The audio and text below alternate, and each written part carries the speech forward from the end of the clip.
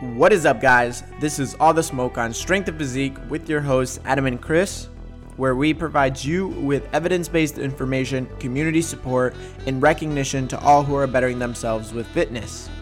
Welcome back to our I think we got 6 listeners now, Chris. Is that right? 6 listeners on All the Smoke on Strength and Physique? I think you're talking us up. Talking us up. All right. Well, 3. All right. We'll put in a range. Welcome to our 3 to 6 listeners back to All the Smoke on Strength and Physique. We got another special guest. Her name is Sarah Ford. She's a former USF Bull, graduated last year, has been in the evidence-based community for quite some time. I think her story is pretty interesting because from what I understand about you, you came into our master's program at USF as a health science major, thinking you want to do a totally different route. Came in and you were just like, whoa, like exercise science is a lot more than, just being a personal trainer and understanding the physiology. So excited to kind of get into that. But before I, talk and hype you up even more, why don't you go ahead and introduce yourself? Yeah. So guys, my name is, technically my name is Sarah Ford Bishop. I did just get married, but I literally just last week, it became like official, like on my social security card official. So that's new, but I left my middle name Ford because research studies, and Ford's a pretty cool last name. So that way you can still look me up, when it comes to all the studies coming out of USF. But yeah, I was on the nursing track up until my second to last semester of undergrad. And then I actually took the weight training course that Lauren Colenso taught. I don't know if you know her. I don't know if she was the same cohort as you, or she was a couple of cohorts ahead of me. Mm-hmm. Yeah, I remember her specifically doing the glute study, and I was in undergrad, so I've ran into her a few times, and I think she's her PhD at McMaster, right? Yep. So she's the one that introduced me to Dr. Campbell and was kind of like, this is a career, so that's why I think for me, it was kind of, I wanted to do nursing. Like I've always been passionate about healthcare, but I started to kind of realize that the nursing track was kind of the safe track, and kind of what everyone else expected me to do. And it also, you guys know as coaches, I wanted to help people before they got in the hospital, right? So before they got sick. So that's, where I wanted to, kind of do the exercise science route. And I don't know if Campbell ever gave you guys the book, So Good They Can't Ignore You, Cal Newport. So kind of idea is, it's not enough to be passionate about something, right? You got to be, a master of your craft. So grad school, being a master of my craft was the goal. Gotcha. So yeah, go ahead and tell us kind of, the journey of, being someone that wanted to go into nursing school. If I'm correct, you worked as a personal trainer at Crunch, and then you were strictly online and with BioLane, and now you're kind of running your own solo show. So walk us through, just the patience and the persistence of going through like a master's degree and developing your own business and developing your own platform and all of that good justice. Yeah. So it was my second to last semester of undergrad as a health science major. And I actually started my first training type job, or my first job as a coach, was actually as a nutrition coach with Fit Life Foods. I don't know if you guys are familiar. It's like a local meal prep company around here. So I actually first, as far as, being paid to coach, I was a nutrition coach before I was a, in-person personal trainer. So I feel like I got a lot of kind of interviewing, talking to people's skills by doing that. Also kind of backtrack here. I know we're going to get into it, but, I have a history of eating disorders, of, anorexia. So therapy is not a new thing for me, and not that what we do as coaches is therapy. There's a, very fine line, but I did get a lot of experience, I guess, and kind of learned a lot from, working with therapists myself as far as motivational interviewing goes, and, really understanding someone psychologically, right? Because, we can tell them all the, there's no good food, bad foods. And, this is what, this is a good source of fiber. We can tell them all this information, but, at the end of the day, you got to work with someone, where they're at. And that involves kind of understanding their psychology. So, but yeah, so worked as a health coach was the title at FitLife Foods. And I really enjoyed that. I just wanted more experience with personal training. So I did work at Crunch. I'll be honest, I worked there very briefly because I just could not with the corporate structure. This is something I've always struggled with. I'm like not a salesperson. I can talk, but I was not about to shove, a $90 personal training session down someone's throat. Right. So I didn't last long there at all. But I did really enjoy working in the lab, for free and coaching subjects, there. And I found that to be really rewarding. But so I kind of jumped around a little bit, but my second to last semester of grad school, Lane and Holly, actually, I think Dr. Campbell, how he, kind of helps, us behind the scenes a little bit, but the opportunity came up where Lane and Holly were looking to start adding coaches to their team. David Mathis was a coach on their team already, but they were looking to add more coaches. So they presented me with the opportunity to be a coach on their team. And of course, I, said yes. I think we all relate to watching Lane's YouTube videos in 2010 or 2009 and learning from him in that way. So that was a really cool opportunity. And I worked with them for about a year and a half before deciding to go out on my own as a online nutrition coach and training coach. So and here we are. So one thing, so I work at Crunch as well. And that's one thing I tell people is going into a position like that, you have to focus on sales first. And if that's not something you enjoy, then it's not going to be easy for you. And not saying you don't do sales now, it's just the way you do sales is you market yourself, you put out a lot of free content, and then a lot of people will come to you and then you sort of you close it from there. But people are usually seeking your services because of the way you've impacted them without directly talking to them. Right. No, that's a good point. And then, and the other thing with that is I just wasn't, and I know you relate to this, being a trainer there, you have to be there to get clients. And we were just starting, I forget what study it was at USF.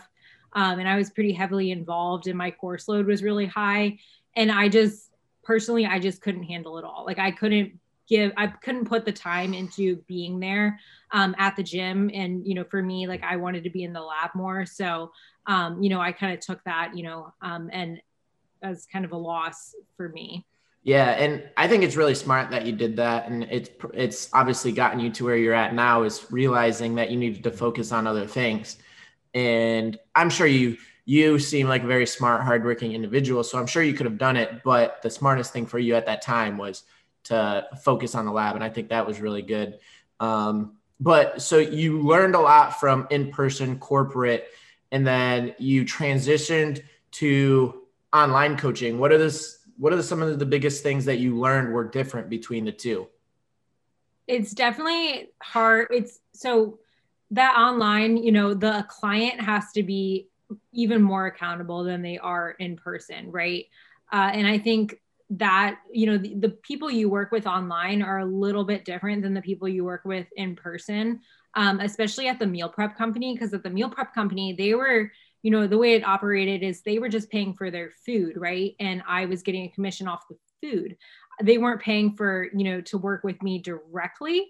So kind of the motivation, to kind of stick with things is different.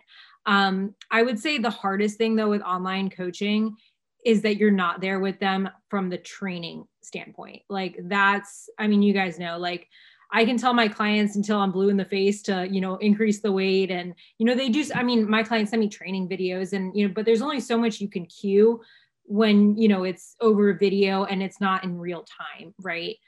So I would say, I personally think that you should have at least a pretty sound foundation in the gym before you go to hire an online coach.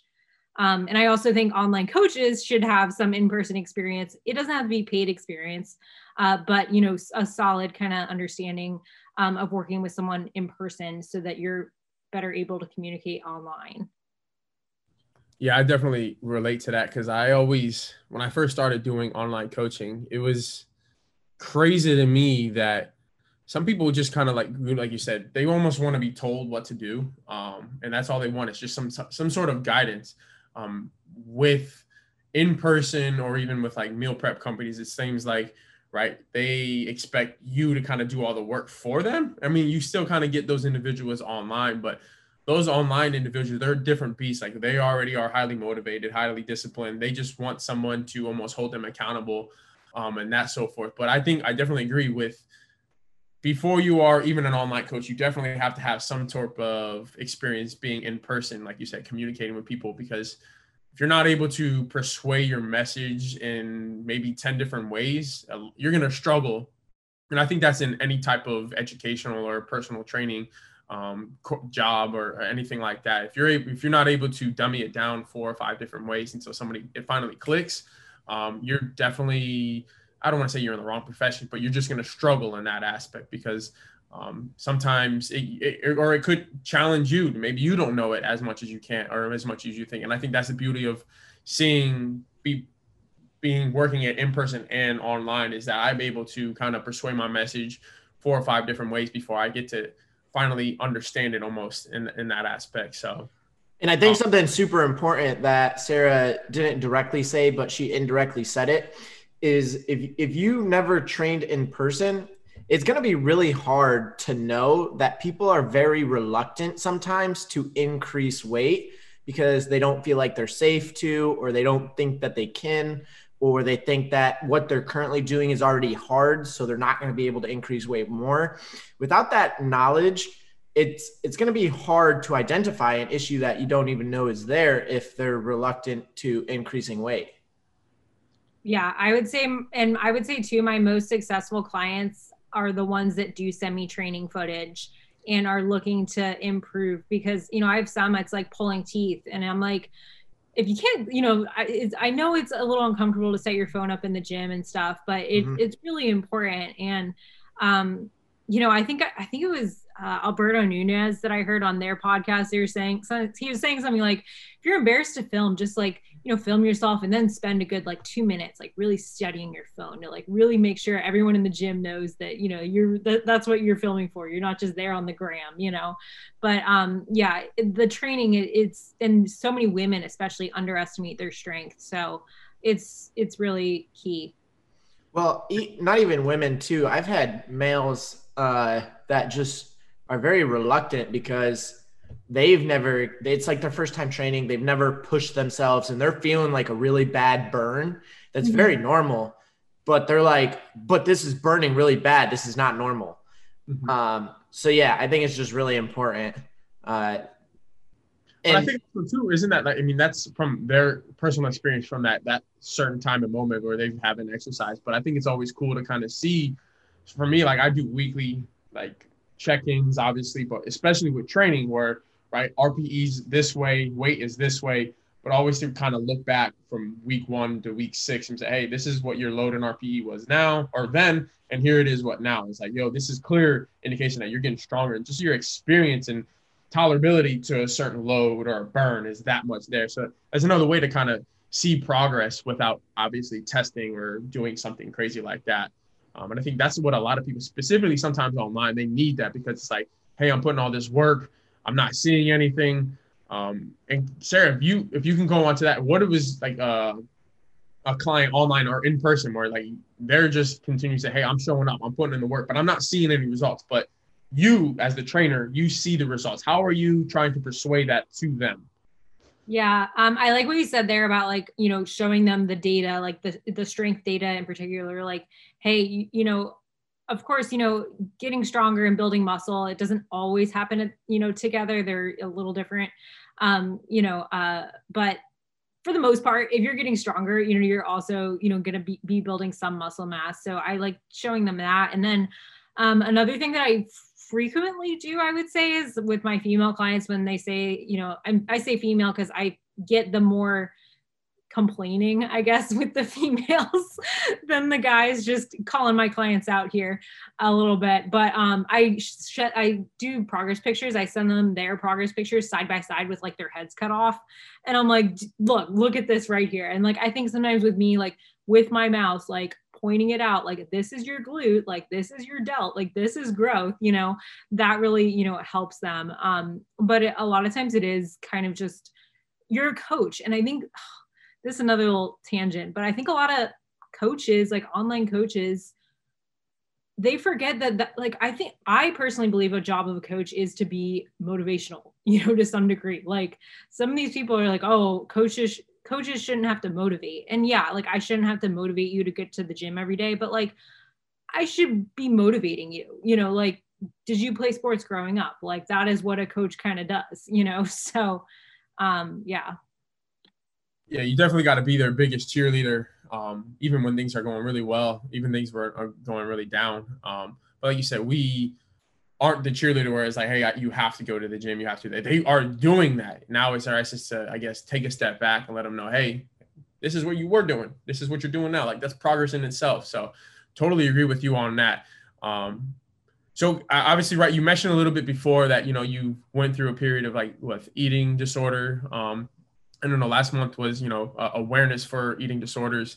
So we should have had you on last month, but shame on us. But why did you go through that? I mean, if you don't mind going through that dark period, what like led up to that? And then, you know, during that, what I guess was that initial click that was like, yo, this is a problem.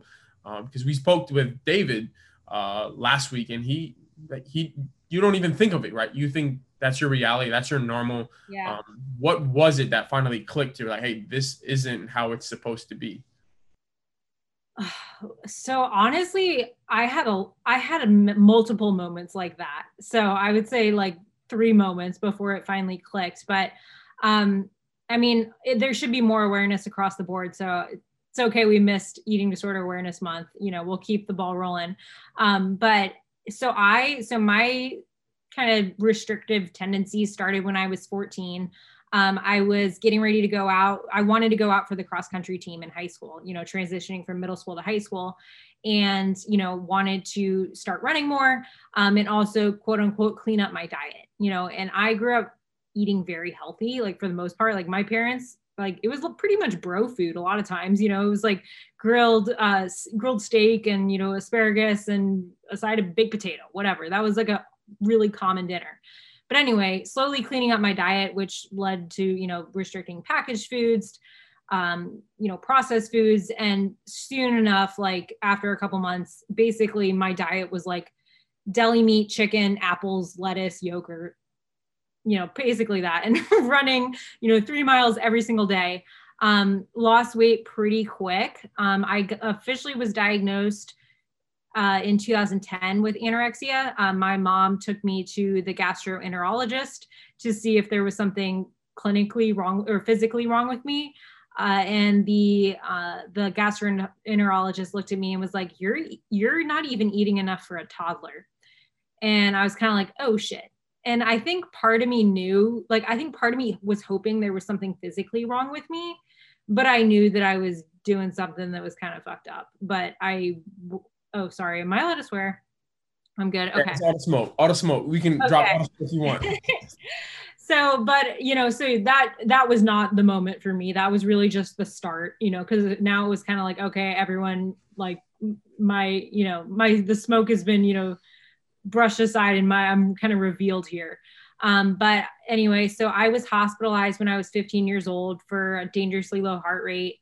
And from there went to a inpatient treatment facility, and I was there for a month. And that's where I learned a lot of my recovery, you know, a big part of my recovery was learning, and my dietitian, when I was in treatment, was really impactful for me. Like I really looked forward to our nutrition groups and learning, you know, that, oh, wow, I'm, you know, I would say I want to be a better athlete, but here I am restricting carbohydrates, and, you know, that's my primary fuel source. Right. And learning like, oh, wow, I, you know, my urine has ketones in it because I'm starving and my muscles are wasting away, right? Like learning all this, stuff about my body.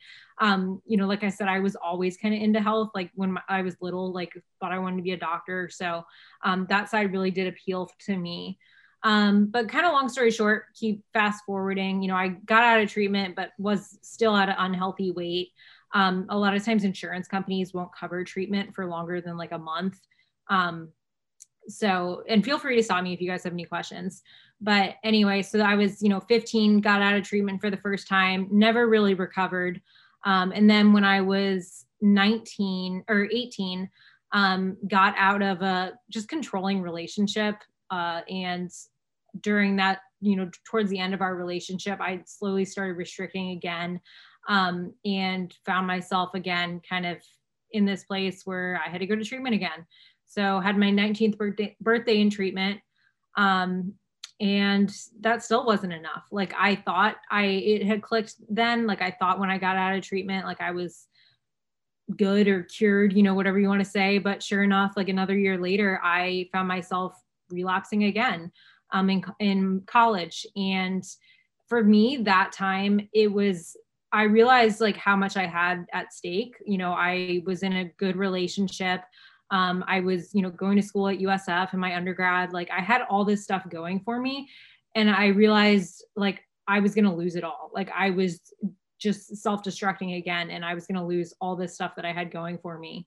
So that was kind of it for me. Like I was kind of like, okay, I need to cut the shit and, start working with my dietitian again and start eating. So it really helped me to kind of look at my body then as like a science experiment, like, hey, let's just try this, let's see what happens.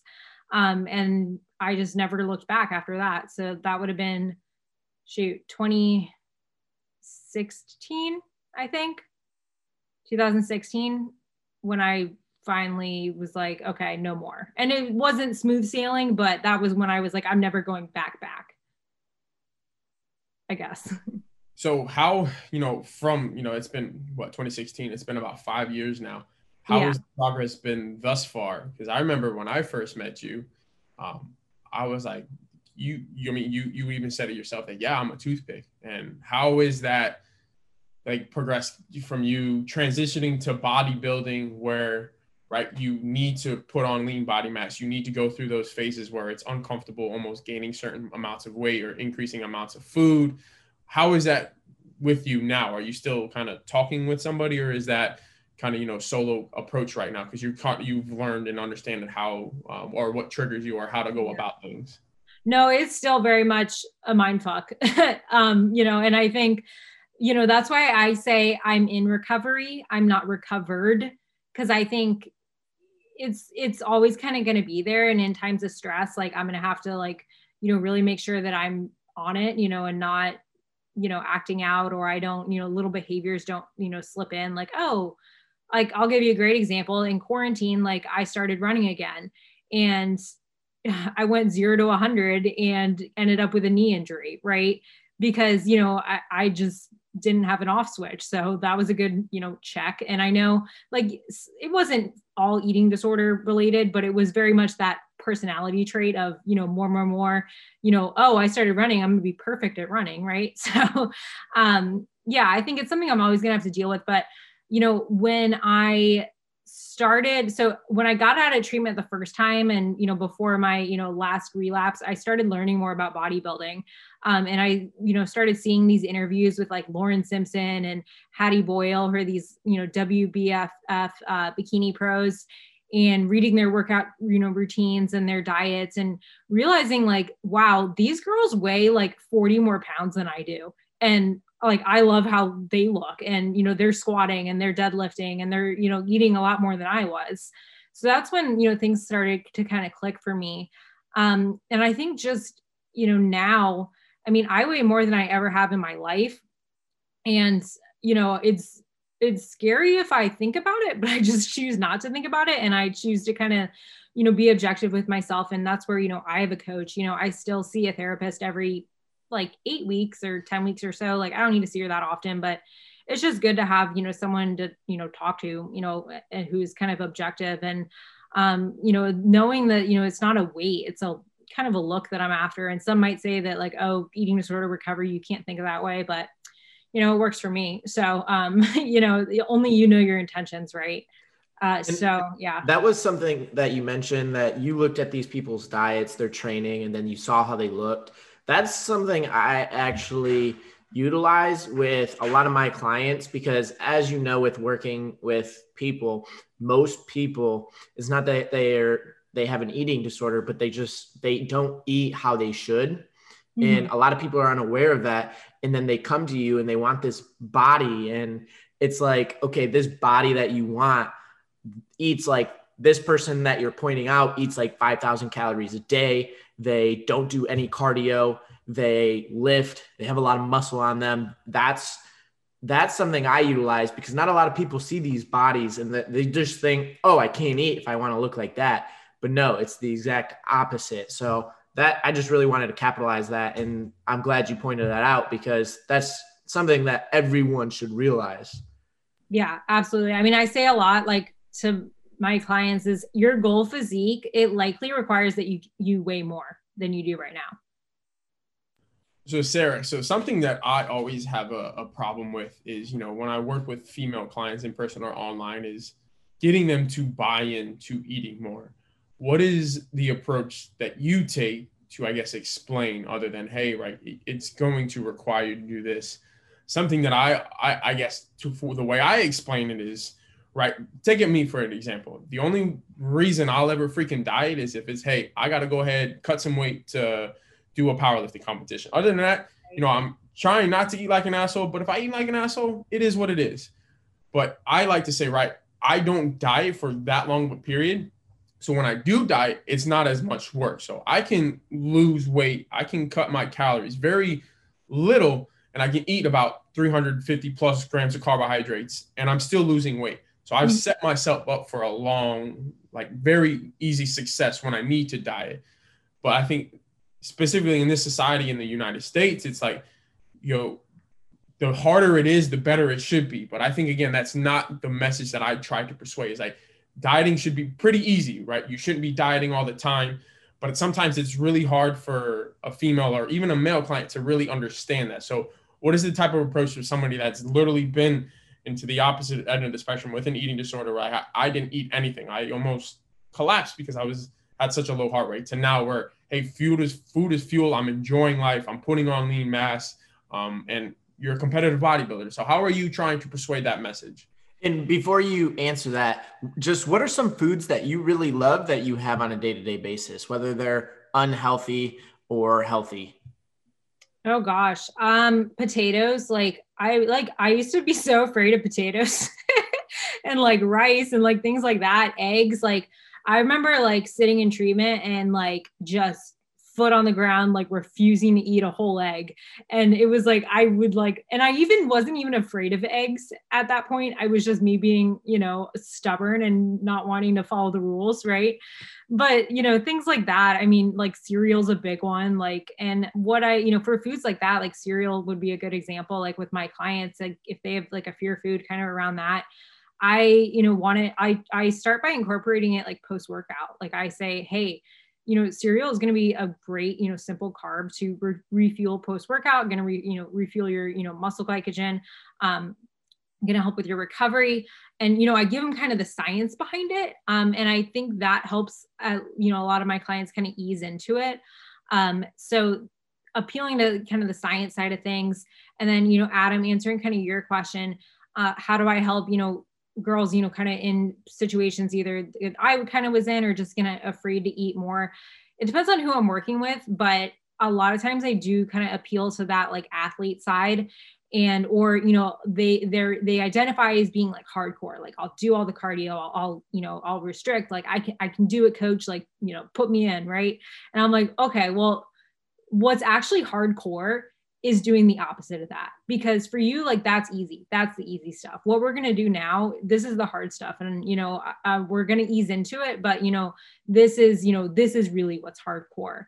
And it's each week, reiterating that. And again, showing those progress pictures, showing the, side by side, the strength side, And even sometimes putting the scale away, you know, saying, hey, let's skip it for, you know, a couple weeks here or months, honestly. Yeah, so that's something I've done previously is like, okay, let's just remove the scale and let's literally just use the waist measurement and let's literally use just your progress pictures. And more importantly, just how are you feeling? Because I'm sure you're starting to feel more energized. Your workouts are a lot more intensified because you're actually eating and you're allowing yourself to, again, put that effort and intensity in those workouts so we can finally see those body composition changes. But I think if there's one, I don't want to call it an issue, but if there's one situation I continuously find myself in, it's that one. It's either male or female where it's like, hey, I just let me, like you said, let me just do more cardio. Give me more. It's like, okay, well, right, you've done more and you continuously tell me you're fatigued, continuously telling me, hey, you have X amount of milligrams of caffeine. You continuously tell me that everything's getting really situated. Why don't you just pull back a little bit? Let's take step by step. And like you said, sometimes that's the harder thing to do. But I always find it fascinating how other individuals kind of explain that to them. But I think, if there's one stigma I think the fitness industry or just the health realm needs to get away from is like dieting needs to be super hard and eating 1,000 calories is what you need to be doing, where it's probably not at all. I know Chris kind of alluded to, he explained the what is it? The caloric floor, something that I had never heard of, but something now I try to explain to some of my clients. So I think that's helped to put an actual objective number to whatever they're trying to, you know, bring them up to or down to. But yeah, I think that's something that I really hope in the next 5-10 years that it's not how low can I go to get to my weight, is like, how much can I eat and still get to my goal weight? I think that's hopefully will be the next change in the fitness industry. Exactly. Yeah. And just, yeah, I agree. So let's brainstorm this because I see that as impossible. How would that even become, is that something that's currently going on, or is that something? Chris, if I have to be honest, like what you, Sarah, and all of our coaches that I know from USF and out of USF, I think just literally pursuing the same message in a different tone or a different avenue is what's really going to do it. Is it going to be easy? No, but I think anything worth pursuing is not going to be easy. But I have faith that in the next 5-10 years, we'll have enough coaches like us that will get rid of that stigmatism of eating less is better for you. Okay, I like that. I would agree with that. Yeah, and then like, you know, it's great when your clients start telling you like, hey, guess what, coach? Like I was at a party and like, I was the one that stood up and said like, hey, no, let's not like talk shit about carbs. Like, let's not talk bad about our bodies. Like, you know, I was the one educating my friends, and, you know, that's really rewarding for sure. And I think that's something that I probably can do a better job on, because I know even like my girlfriend's family that they'll say, hey, no, carbs are bad, or I'll hear some wild shit come out of left field and I just let it slide. But I think, you know, being someone that is in the fitness industry that wants to have an impact, that I need to step up and be like, hey, like, that's not true at all. Like, you can squat and deadlift and not kill your back. It's maybe just going, like you said, 0 to 100. That's where you're going to kill yourself. Or going 0 to 100 on a diet. That's where you're going to lead to diet fatigue and lead into these binges. But, you know, slow and steady progress, right? I think now in this industry where Amazon Prime is, hey, you put an order now, boom, it's right at your door. With COVID, you know, I don't want to go to the grocery store. I can get my shit delivered to me now. It's so easy to just get things done really quick. But when you have a goal like with health and fitness, it's just not the case. And I think, you know, Sarah is a great example of, she was there and now she's here. Or I sometimes I say, I always have my first deadlift video of literally me almost shitting my spine out. And now I'm able to do 600 pounds and not shit my spine out. But like, I mean, that's a objective statement. I don't think you're that. I guess my overwhelming message is it takes time, and in society nowadays, it doesn't have to take time for a lot of things to happen.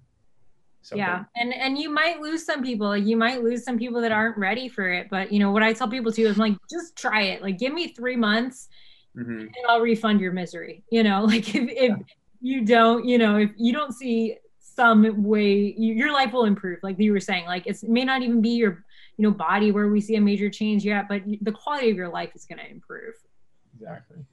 So Sarah, you've competed in bodybuilding. I think you've done how many preps? 1 or 2? Just one. Just one. So one question, how was that, from your previous background with an eating disorder, how was that going into what I call some deep, dark shit with, going into a physique sport? Something that I've said before numerous on this podcast, that something I don't think I can ever do because I love food too much. And 2, what are things that, looking back, that you could have changed doing it, obviously your first time? Yeah. So for anyone with eating disorder background, it's going to be your intentions behind it.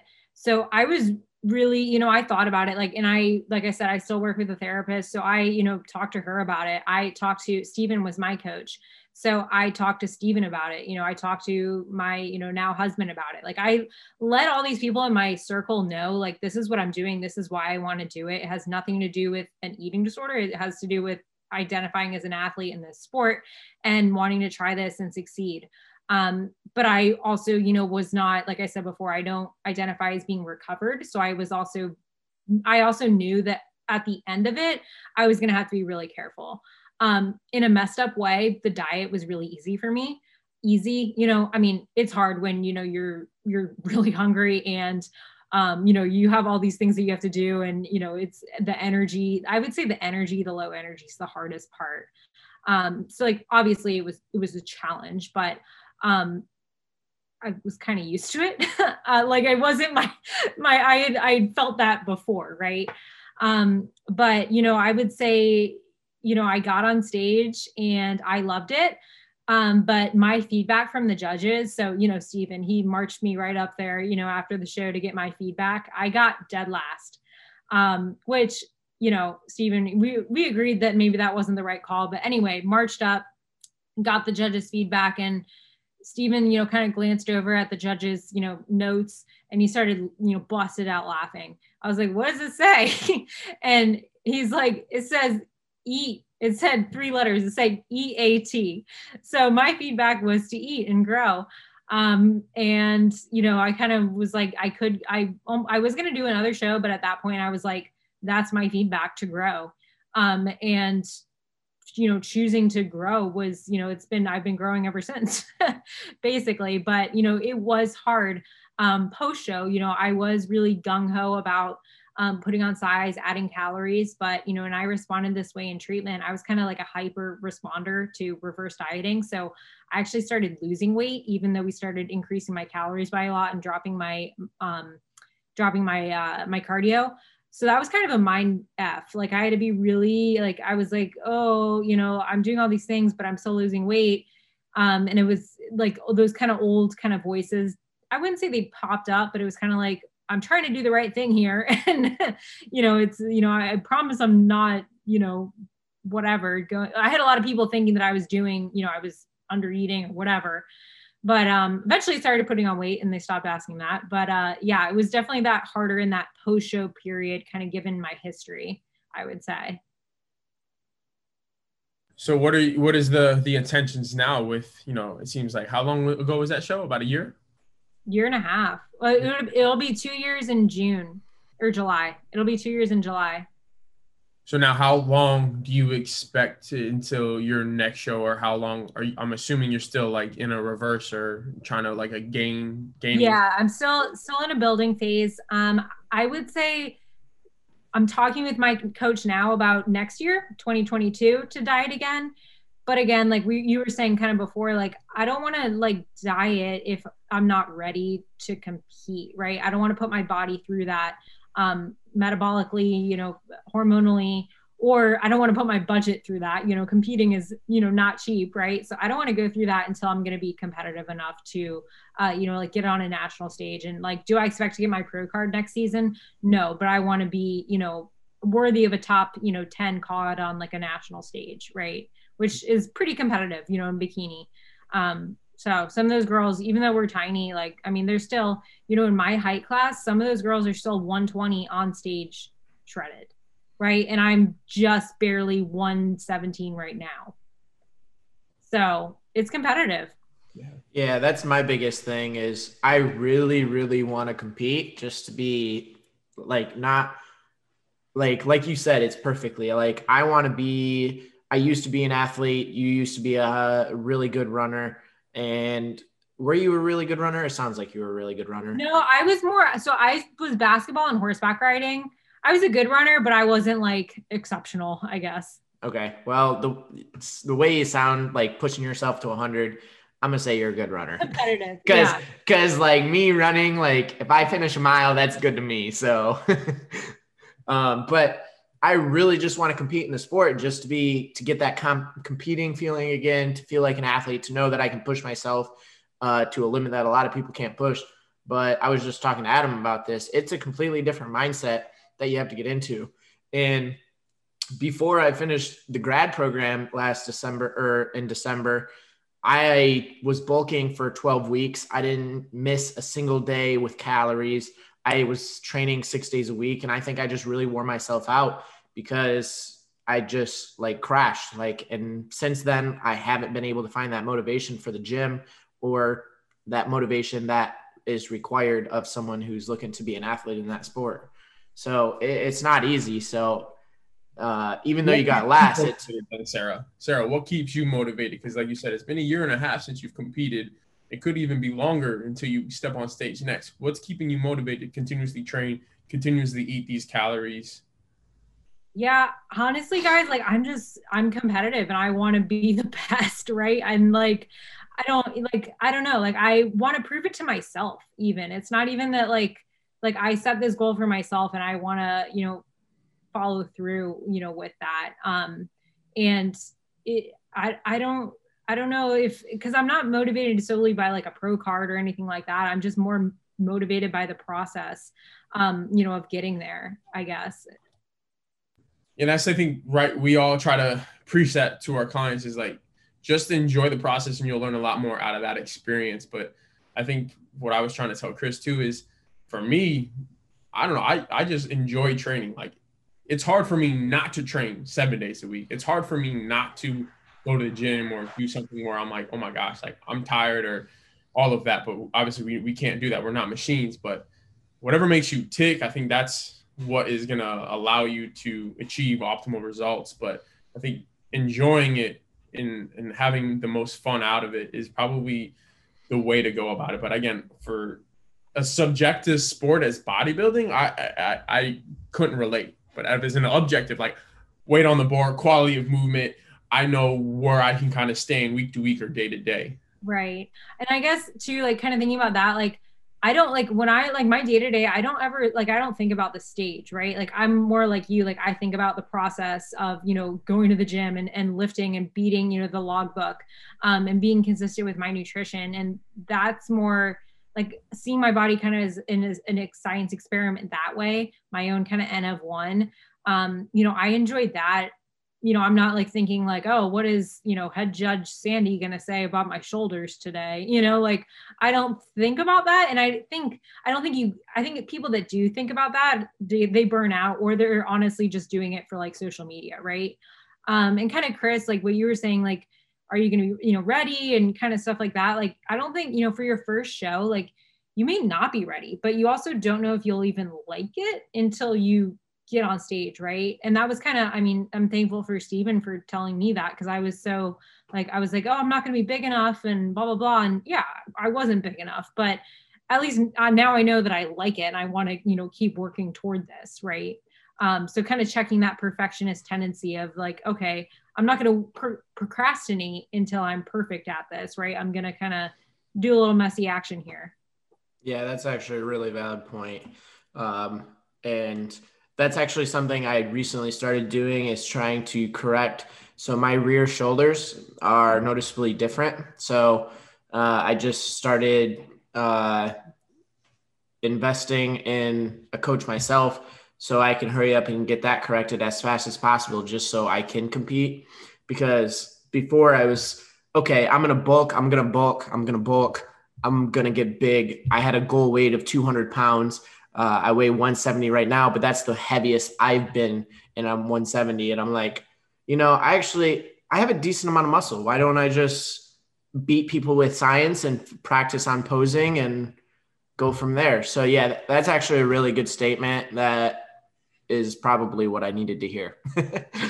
Well, and like we were saying before, like that's like the hardcore stuff, like working on bringing up like your rear delts and working on like imbalances. Like I just started working with a PT too, and like working on some imbalances and like the humbling work. Like that's like a lot harder than, kind of the glamour side of the sport.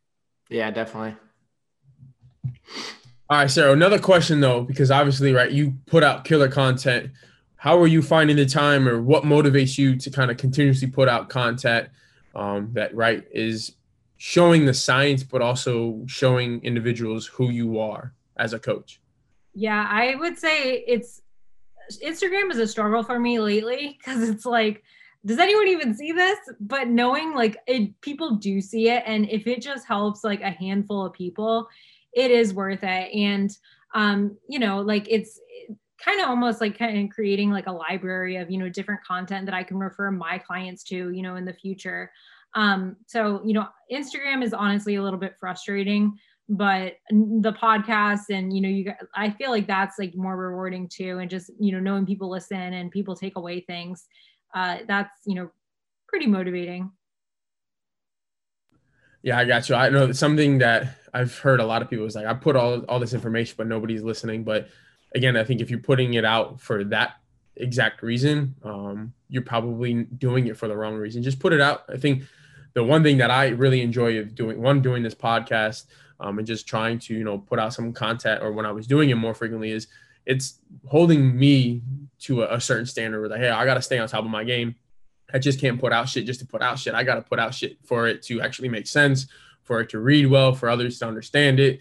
To really do that is for you to understand it. So again, it always kept me on the top of my game. So I think that was another really good reason that always kept me motivated to do it. And I thought you just wanted to talk to me this whole time. This is awkward. Nah, I really don't like Chris. Everyone listening to this, I really not like.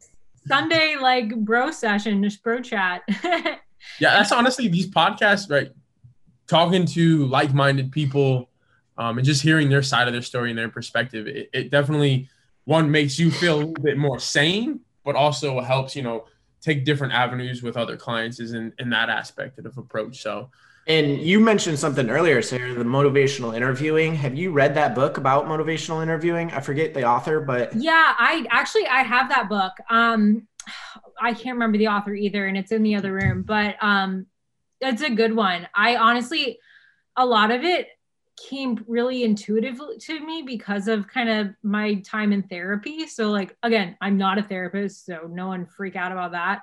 But like a lot of like kind of like the motivational interviewing, like the cognitive behavioral therapy, I was kind of already exposed to. So I was able to like, it was all like, like an example would be kind of like, I don't know what the actual term is, but playing the tape through, like where you kind of work with a client on, oh, I'm scared to eat, carbohydrates. Well, what happens if we eat carbs post-workout? I get fat. Well, does that really happen? Like this is, and kind of working on those limiting beliefs. Yeah. And so the author, the third edition's William R. Miller.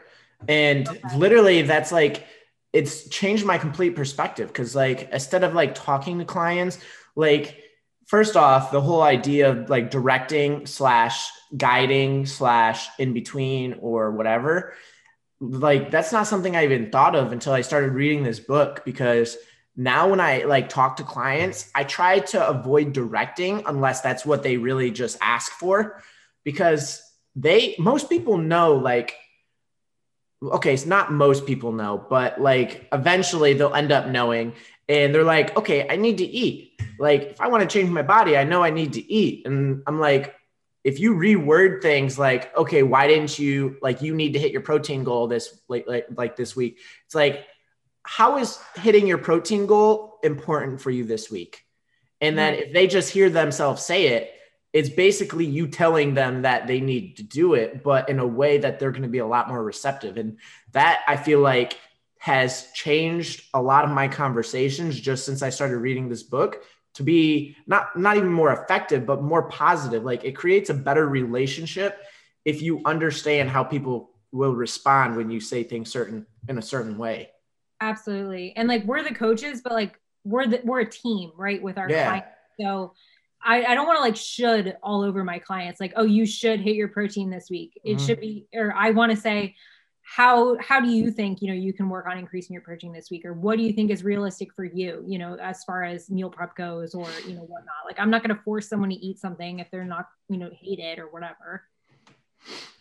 Yeah, I totally agree. If you're able to kind of, how I like to explain is like, I try to push my clients to the correct answer without actually explicitly telling them what to do. And then if they're able to kind of come up to that conclusion, it's that much more meaningful to them instead of me treating them like a robot. I say, hey, you should do this, or this is how it needs to be done. Because if I'm just a boss, like that doesn't do anything for them. Like you said, a lot of us know what to do.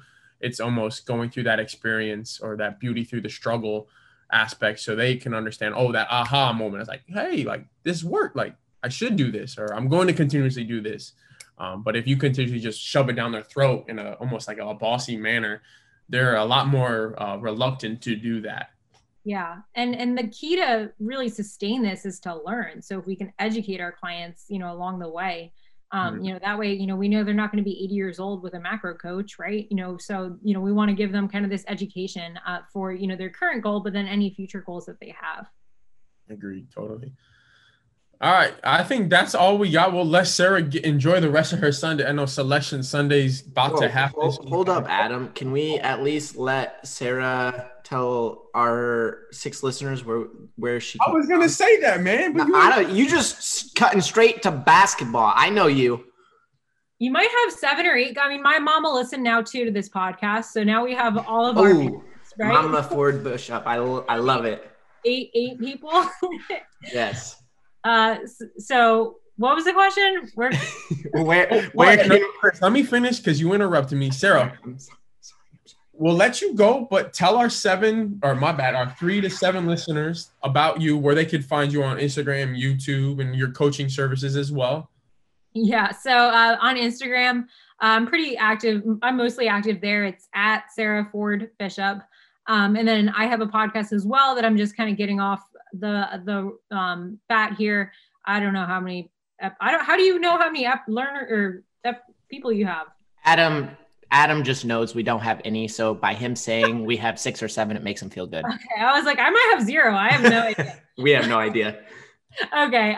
But I have a Unfiltered Fitness Radio, and that's on Apple Podcasts and Spotify. And then my emails is sarahbishopfitness@gmail.com. Yeah. So if you want to reach out, if you guys want to follow her, if you liked her talking more than me and Adam, we get it. We're annoying, but find out where you can find the most valuable information. If it's Sarah, go check her out. Other than that, this was All the Smoke with Sarah Ford Bishop. You guys have a wonderful day. All the smoke. That's all it is. Thanks, guys. Yeah.